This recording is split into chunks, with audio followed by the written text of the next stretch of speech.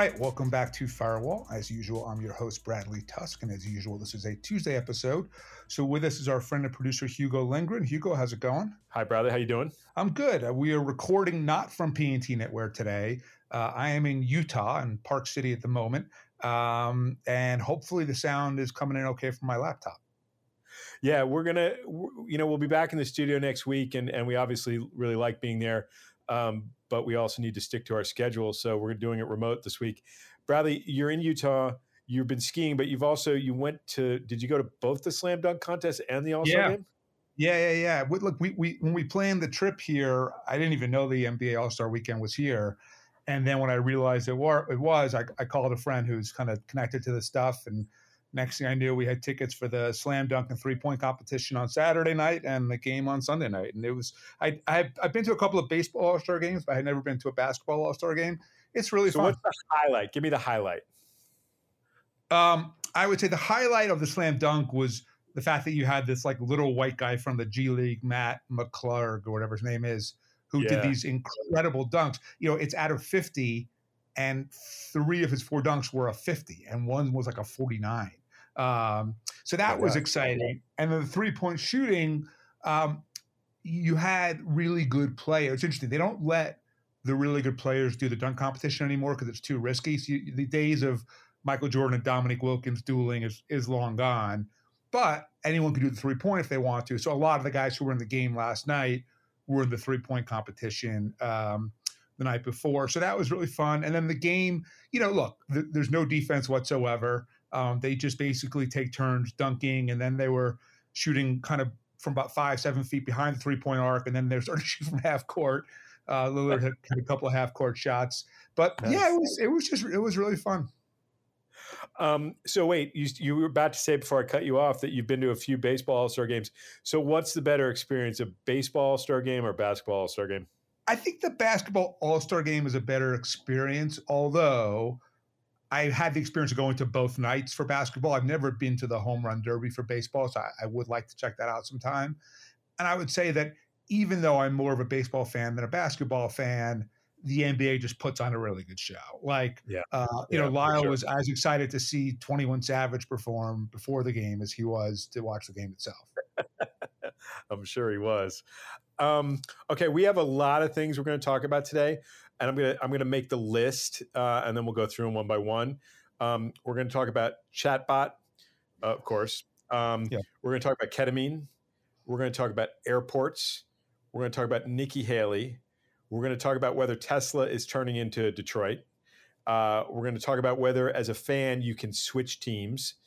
And we're going to talk about, I guess she's a friend of yours, Risa Heller, but certainly someone you like and work with. So there was a great story in New York Magazine about Risa Heller.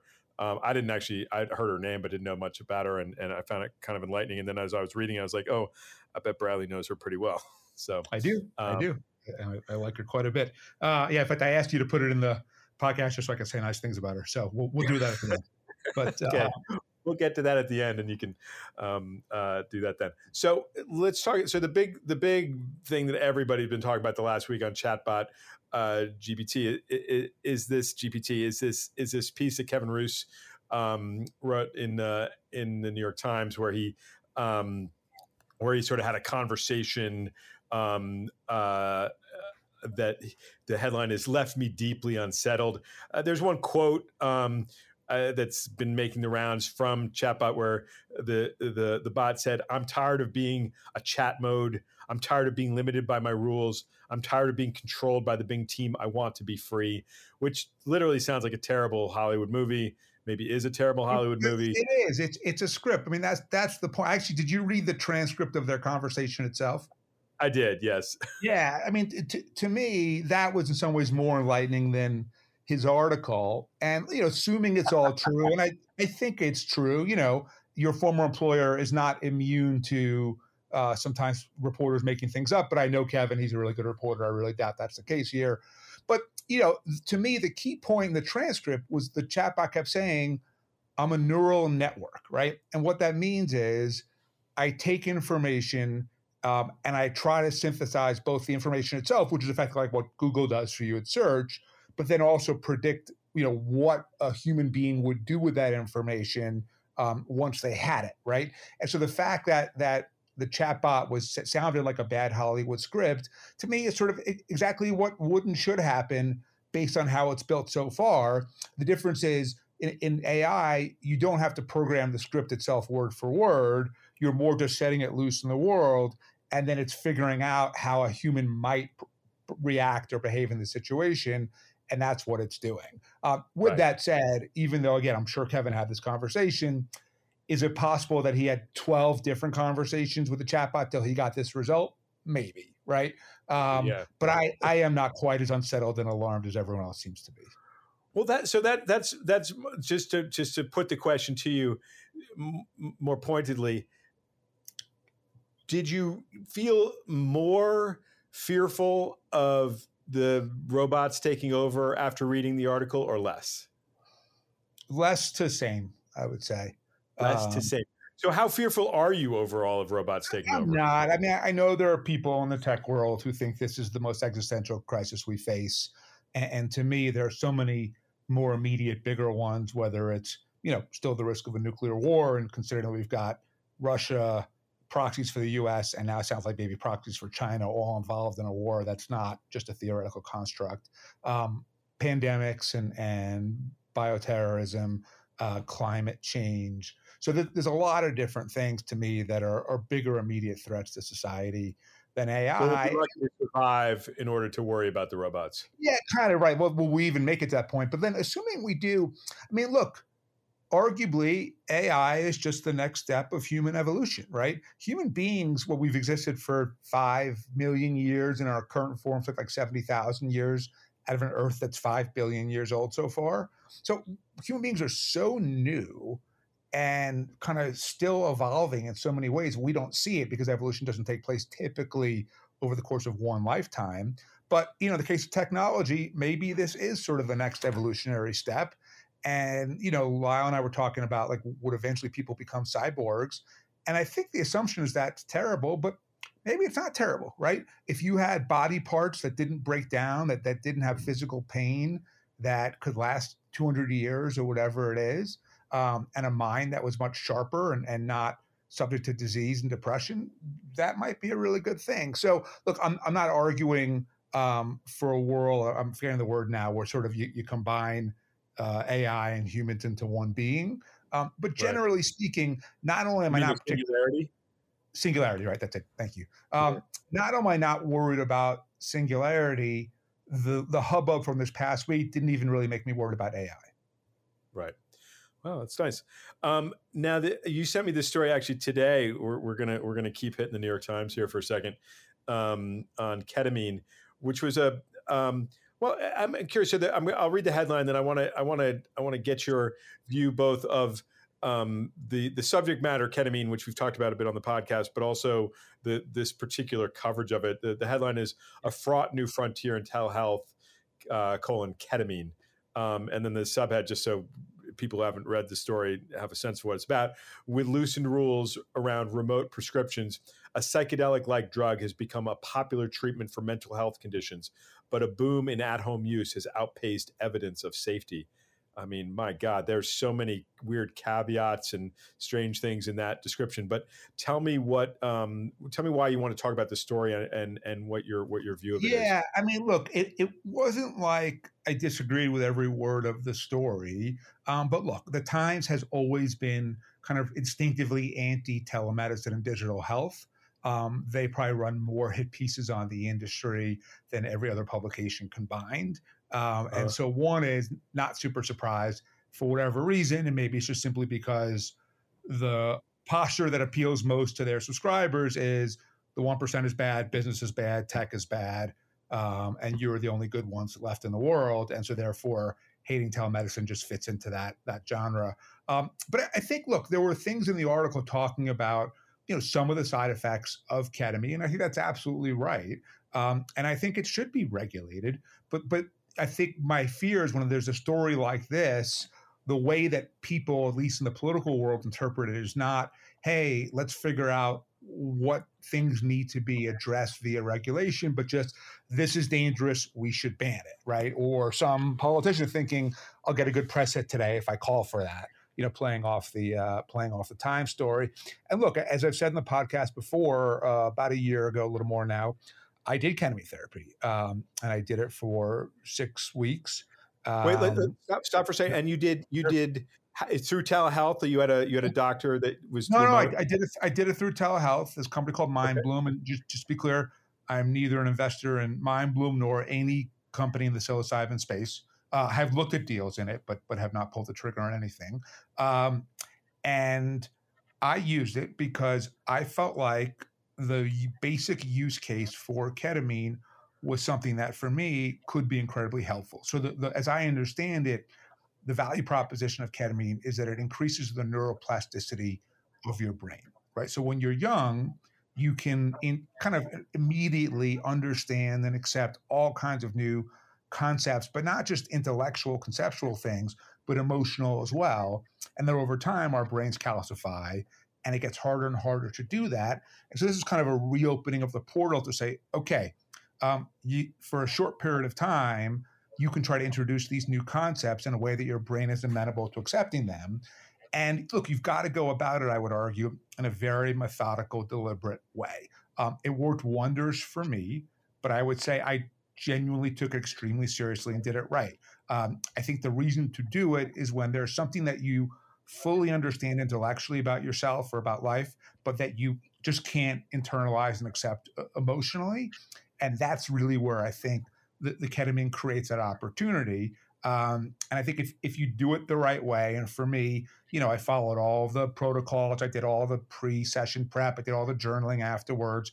I ended up writing kind of notes after each session to myself, and ended up with about a 25-page memo to myself that I then read every day for the next 6 months or so, maybe a little longer.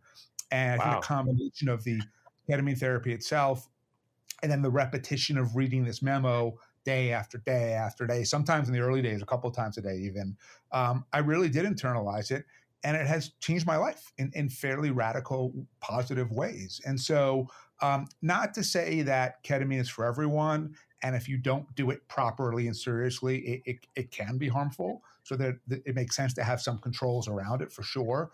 But overall, the reason I asked you to bring it up is because I know from experience that when a story like that runs, even if this article itself was relatively balanced, I thought it was, the takeaway from readers and policymakers is bad, right? Yeah. And I just wanted to sort of at least get the other point of view out there that at least in my experience, it was actually exceptionally good. Well, Bradley, so you talk about a 6-week program. Can you just give a little detail about, they talked about people, I think this doctor in South Carolina who gives a lot of prescriptions. I think has given 3,000 prescriptions over the last few years. He talked about a regimen of 200, I think it's milligrams, right? Over 3 days. And that the problems, I guess, often bladder related, tend to result, according to this guy, when people are taking like 1,000 milligrams a day. So way over what he would prescribe. Yeah. What was your program? And if you'd also answer, so what does a 6-week regimen mean? Is that every day, every few days? No, it was once a week. Okay. I did it Saturday mornings at the office. Nobody else was there, but you have a nice office. It's not like most people's offices, but did it there. And you basically, there are the lozenges, and the dosage increases with each successive treatment. And then because for me, just based on other meds that I take for my OCD, my general tolerance for all this stuff is incredibly high. So I needed more. And that's true just for me on most things around this. You take the lozenges, you put on kind of a blind, like a eye mask, whatever that is. You put your AirPods in, there's a sort of ambient music. And for about an hour, you just kind of lay on the couch, and it's not super trippy. It's a little trippy, but not really that much. But your mind just sort of opens up in certain ways. And I think the real key is not even the hour of the actual ketamine impact itself, but it's the hour afterwards where you're, at least for me, furiously writing down everything you can think of that was relevant to it. Because I think that's what kind of my brain then kind of took in and internalized in a way that I was having a hard time doing through traditional talk therapy. I believe strongly in traditional talk therapy, but I do think that the combination with ketamine can be very helpful if done properly. I also did talk to my doctor before I did it and asked her about it and told her sort of the dosage and everything else. And she's like, that's fine. Don't worry about it. Right. I do. And how often would one repeat that? Is that something you're going to do again in No. years, Well, so days or months or whatever? I think once a year, maybe at most twice a year. Okay. I will do it again when either one of two things happens. If somehow I need kind of a refresher on this particular thing, and look, for me, it was kind of understanding intellectually that I'm a fairly decent human being, but not quite accepting it emotionally, which meant, me kind of seeing the world in ways that was really to my disadvantage. And so if that started to fade, I would refresh it with ketamine, or more likely, because I don't know why it would fade now that I've internalized it in my brain, if in the future there's some other thing where, again, I understand it, but I can't emotionally process it, internalize it, that's when I think ketamine makes a lot of sense. And so Okay. I might do it again. I would highly recommend it to people who are interested in have this situation, have the specific thing they want to accomplish, and are willing to put in the work to do it right. But yeah, but it was a pretty simple process. I think it was maybe $1,200 total, so not cheap, but not wildly expensive either. And you do a bunch of sort of telemedicine visits with doctors and different experts from Mind Bloom, and I had a really good experience. Right. We're going to do one of our vintage hard pivots here now, from ketamine to airports. There was a power Most outage. people do ketamine at the airport, so it makes sense. Yeah, no, I mean it's a good spot. Well, I don't even Pilots, say that. especially. I mean, Not a good spot for ketamine. Let's be clear. A terminal at JFK was shut down for a power outage last week. Somewhat comical in the sense that New York City has historically had just absolutely terrible airports. I actually flew out of Newark today. I hadn't been to Newark in an extremely long time. It was just terrible. which terminal were you in? I was at Terminal B. Yeah, B is like literally like when Joe Biden went to LaGuardia and said this is like a third world airport. Yeah. Terminal B made LaGuardia look good. Yeah, well, LaGuardia now, the new terminal LaGuardia really is nice. Yeah, yeah, really yeah. nice. And as good an airport as you could hope for. Yeah, totally. And look, Terminal C at Newark, I think is perfectly fine and nice and pleasant. And JFK kind of depends on what terminal you're in. Yeah. But there are a bunch It runs a now. wide gamut at JFK. Yeah, but the American Airlines Terminal 8 is really nice. JetBlue Terminal 5 is really good. Delta Terminal 4 is really good. And so, that international Terminal 1 is still horrendous, but they're making progress. But still, there's one does not have faith that New York City has really got control of its airports. Even still, I mean, New York City, the government of New York City is not in charge of the airports, but right. That's part of the problem in the first place, right? So the crazy Port Authority, you think is the problem? Well, so look, I was, your question to me when we were talking about this a couple of days ago was, what are the criteria for a city to be able to run an airport well, right? And so the first thing I would say is, it is just like when Mike Bloomberg took control of New York City schools, which before had been sort of this independent entity.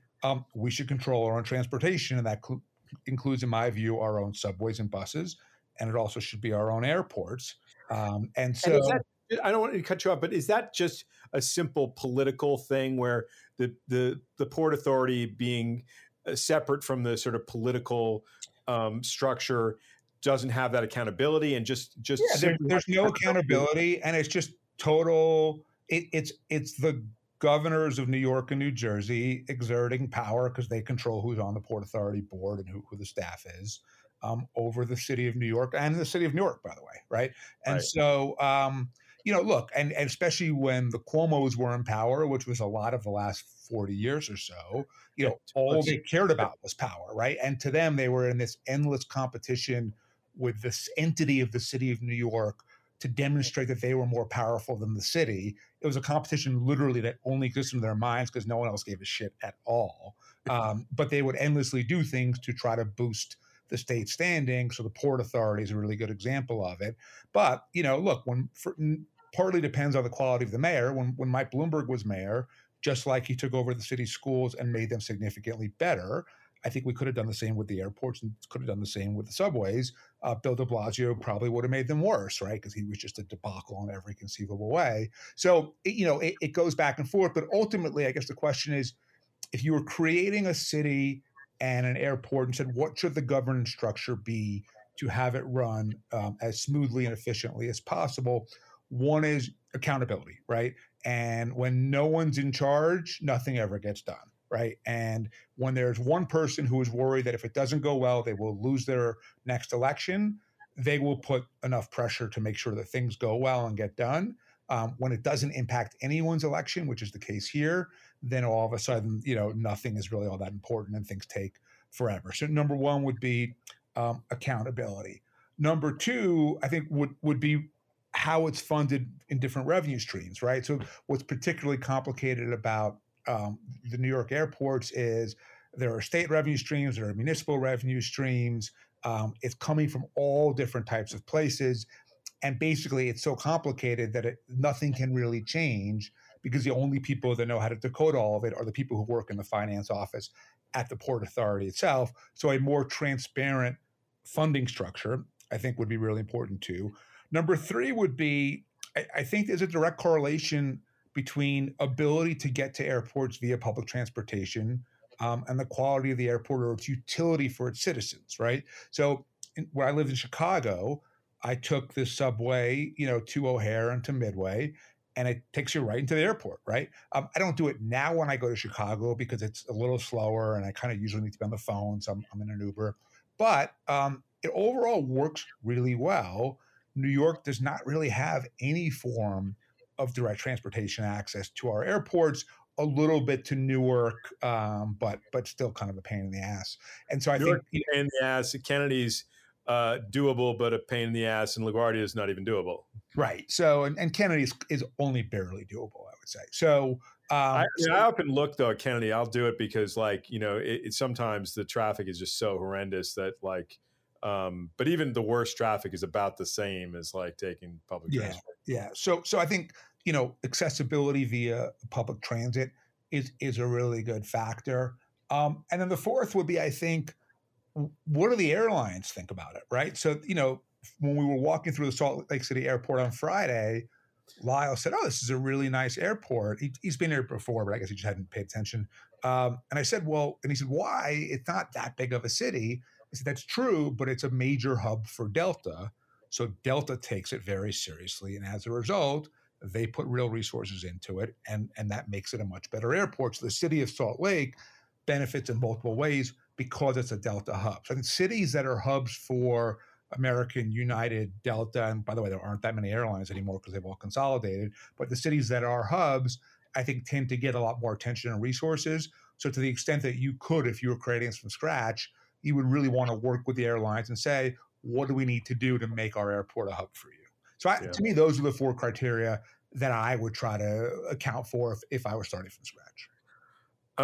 As listeners of the podcast know, just for the purposes of this podcast, I've appointed you campaign manager for Nikki Haley. You kind of have a thing for Nikki Haley, don't you? I do not have a thing for Nikki Haley. All the time.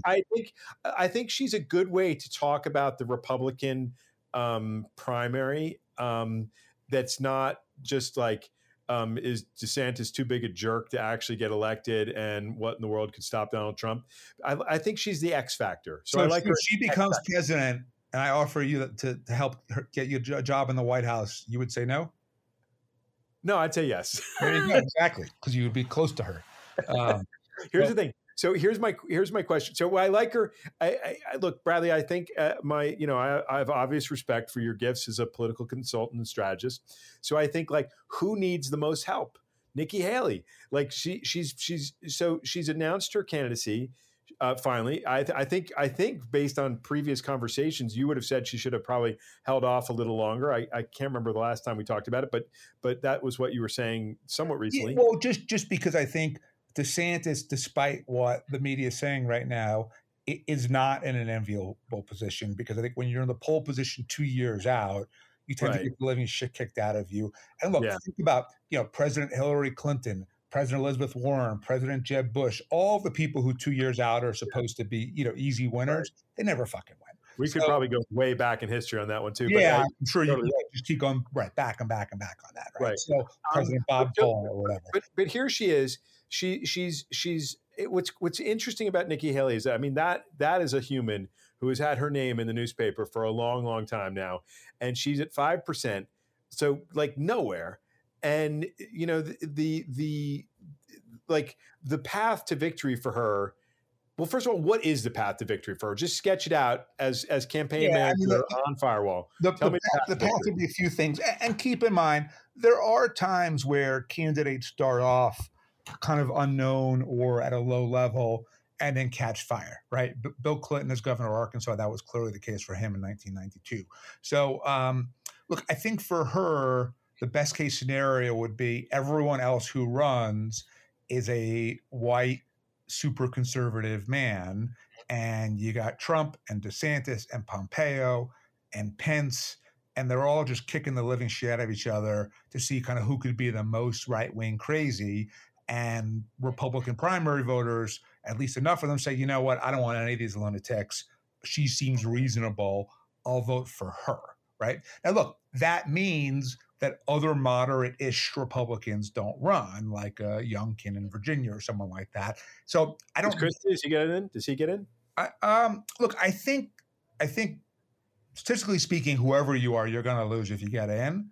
But at the same time, everyone's ego kind of demands it. And I think weirdly, what we saw in 2020 were Democrats like, Kirsten Gillibrand or Bill de Blasio or others who ran. President George Pataki did this. Just to pick some New Yorkers, that I think genuinely just were like, oh, it will say in my obituary that I was a presidential candidate. And that was like really enough. Think they actually thought that? Yes. He'll say in my obituary? They thought that? Or on my Wikipedia page or whatever it is. Yeah, I think in a weird way, being on the debate stage becomes this validator regardless of how you actually perform in the primaries themselves. Okay. And so I do think— You don't think Bill de Blasio thought like, you know what? Things could break my way? No, I think for de Blasio specifically, he knows how bad his legacy is going to be as mayor of New York City. And one way to whitewash it is, if 100 years from now, like, oh, well, he ran for president, he must have been pretty impressive. Like he wasn't, but it's sort of a way to do that. Also, this was a guy just— for 100 years from now, that is the worst. Plus the AI at that point will know how he really was anyway. Right, he'll still be alive. He'll be in the singularity. Yeah, exactly. But look, and de Blasio specifically, I think as much as because he hated being mayor, used to just be out of New York City. Yeah, he cannot be here, right? So look, overall, assuming that if Haley were the only moderate in the race, then I think you got to just really stay reasonable and moderate. And that doesn't mean that she can't have conservative positions. However she is on abortion or immigration or guns, that's how she is. And you don't become governor of South Carolina by being very liberal on those issues. But, the hope would be that all of the other people who are similar kill each other, and then you end up sort of being the last one standing. And then, of course, in this case, not only do you have the general unpredictability of any presidential primary, but you have Trump in the election, so all of the rules are out the window. But the thing and the reason I asked you to put this into the to topics for today was less about Nikki Haley specifically and more about this is why the best case scenario for us would be if both parties cleaved in half, right? Because in the reality is the Trump voter in a Republican primary is exceptionally different than the Nikki Haley voter, right? The Nikki Haley voter is a more moderate, traditional Republican. The Trump voter is someone who's really out there, about space lasers and all kinds of crazy right-wing conspiracy theories. Same thing on the left, right? A Joe Biden, is a traditional Democrat. Bernie Sanders and AOC and Elizabeth Warren, they're socialists. They're not Democrats. In fact, they identify as socialists. And so the reason why right now our political system is so fucked up, and I know the listeners are probably tired of hearing me talk about mobile voting, but is that they are not tired. They are not tired. All right, good enough. Our primary turnout is very low, typically 10 to 20%. The people who vote in the primaries tend to be the most ideological from either side of the aisle. So in a Democratic primary, even if you're a centrist Democrat, even if the majority of your district is kind of centrist, you're still sticking to the base and moral purity, because the left-wing nuts on the Democratic side or the right-wing nuts on the Republican side are the only ones that will show up in your next primary. So you need to keep them happy at all costs. The best thing that could ever happen would be that if both parties split in half, because then the socialists have their own primary and all of the nuts are voting in their primary, not the regular Democratic primary, which means every Democratic politician has now a permission structure to be much more centrist and moderate and to work with the other side and try to get things done. Same thing with Republicans, between traditional Republican Party and sort of a libertarian Trump, whatever you want to call it, party, QAnon party, or whatever it is. And so in some ways, Nikki Haley represents the kind of candidate that if the parties cleaved would be a viable candidate, but because they have not yet and maybe never will, her candidacy has a very, very low chance of succeeding. Look, I'll consider my my job a success when the Nikki Haley campaign calls you up and says, Bradley, we need you to be part of the team here. I'm going to ask the final three topics. I'm just going to ask you one question on each, and I want you to see if you can contain your answer to something pithy and on the mark. So, you ready? Yeah. So the first one is about Tesla. So the question for Tesla, they've had a series of unfortunate incidents. They're recalling vehicles. There's a big union problem they've got at their plant upstate that they responded to by firing everybody, who was not firing everybody, but firing the people who were organizing or threatening to organize. Is Tesla turning into Detroit? No. In fact, the reason why I like this topic was because I think really it's the opposite, right? Which is, first, from a technology standpoint, you have a lot of, in order to invent incredible new things, there's a lot of trial and error, and there's a lot of, especially error, right? And like seeing things, now obviously you don't want products that will hurt people and then have to be recalled. But overall, it's that experimental process where you keep trying new things, that's what really leads to innovation. I think Tesla embodies that in a way, and that's why their stock price is always so artificially inflated, because investors know that, look, they at least genuinely will pursue innovation at pretty much any cost, as opposed to the traditional car companies that they're called the OEMs in the industry, original equipment manufacturers, something like that. They're thinking about earnings, they're thinking about the next quarterly call with analysts, are thinking about the share price. They're not really being driven by innovation.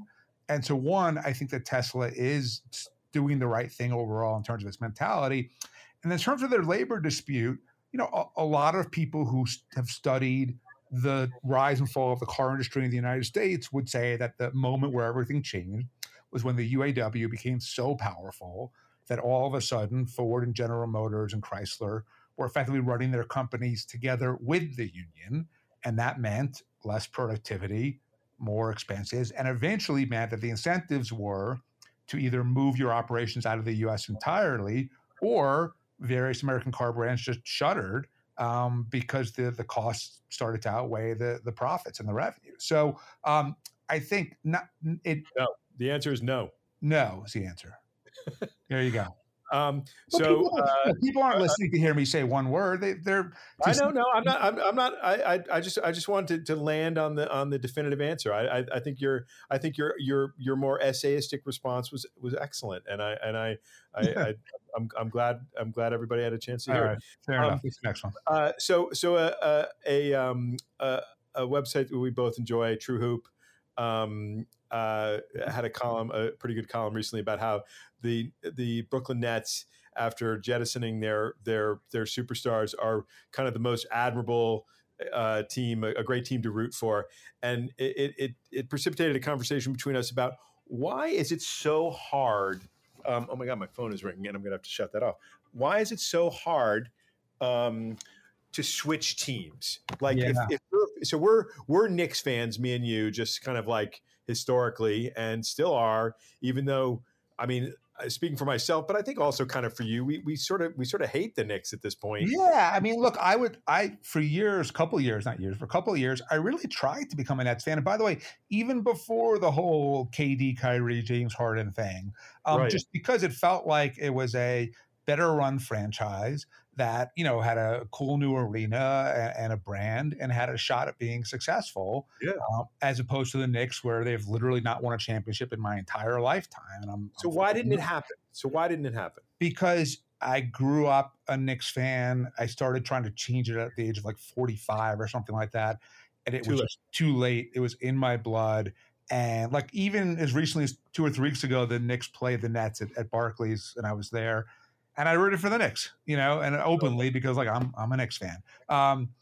So I think the emotional loyalty and kind of relationship that you build up with a team, especially over the course of your childhood, is so strong. Look, maybe there's a good use case for ketamine, where you're a Knicks fan, you want to be a Nets fan or a Memphis Grizzlies fan or New Orleans Pelicans fan. The ketamine can help you internalize that emotionally. So maybe the Brooklyn Nets should send out a lot of ketamine to New York. I think we just solved the problem. Oh Though my God, we perfect. did quickly, if you remember last week, talk about if you could do this, what teams would you be a fan of?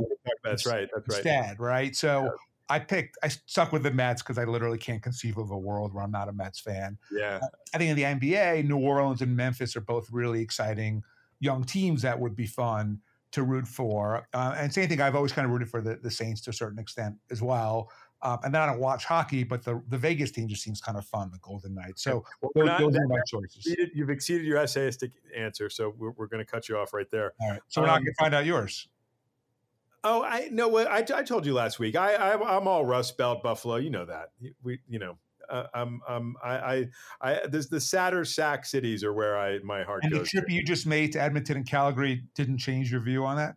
I have to say, neither one of those cities was all that sad sack. So I was I went to see 2 Rangers games on consecutive nights in Edmonton and Calgary. And I wish those places were more desperate and sad. They were actually, I mean, particularly Calgary is a super nice place. I mean, really, I don't mean that like with any like irony at all. Like a really nice place to visit, really pleasant. It was really kind of eye opening. How was the food? It was fine. I mean, I wouldn't say, if you live in New York, it's pretty hard to compete with that. But it wasn't. I found good restaurants in Edmonton too. Like it's a little less like thorough. Like there's a lot of pizza places and burgers and whatever. But the big Canadian cities. Montreal, I'd say, is one of the best food cities in the world. Yeah, well, Montreal's a whole different like that. I mean, that's kind of a New Orleans, Charleston, Mexico. New Orleans. I mean, Montreal is Tokyo, New York, but then Vancouver has incredible Chinese food, like some of the best in the world as well. And Toronto, just because it's a big, wealthy city, has tons of great restaurants. So you can eat really well in Canada.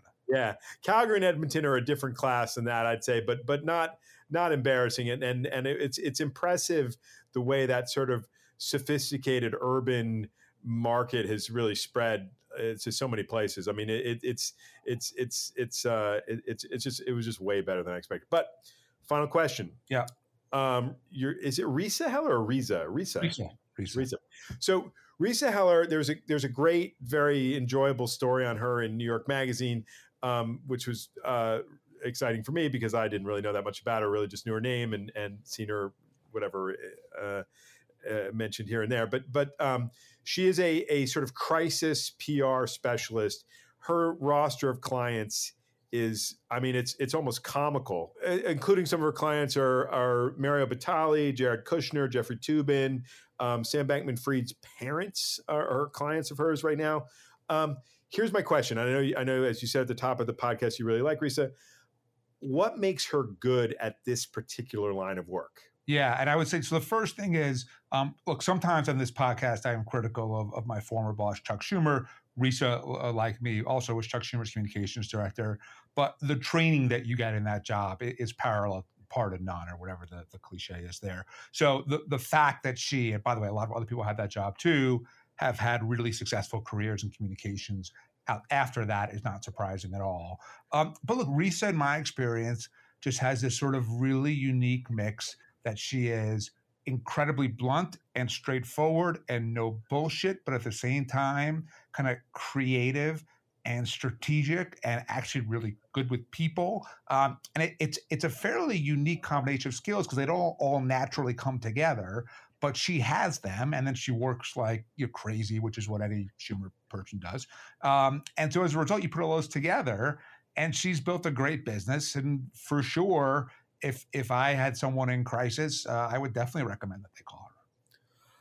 Bradley, I hope you have safe travels back to New York. We will be at PNT Knitwear. I almost said PNT Network.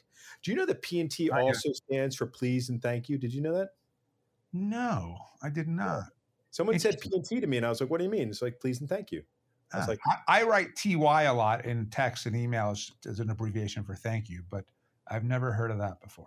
Why don't people, please and thank you isn't like it's not, well, whatever it is. Anyway, I saw it somewhere and I was like, oh, there's another PNT. But in any case, we'll be back at PNT Knitwear next week for our Tuesday episode. And Bradley, safe travels. Yep. See you go.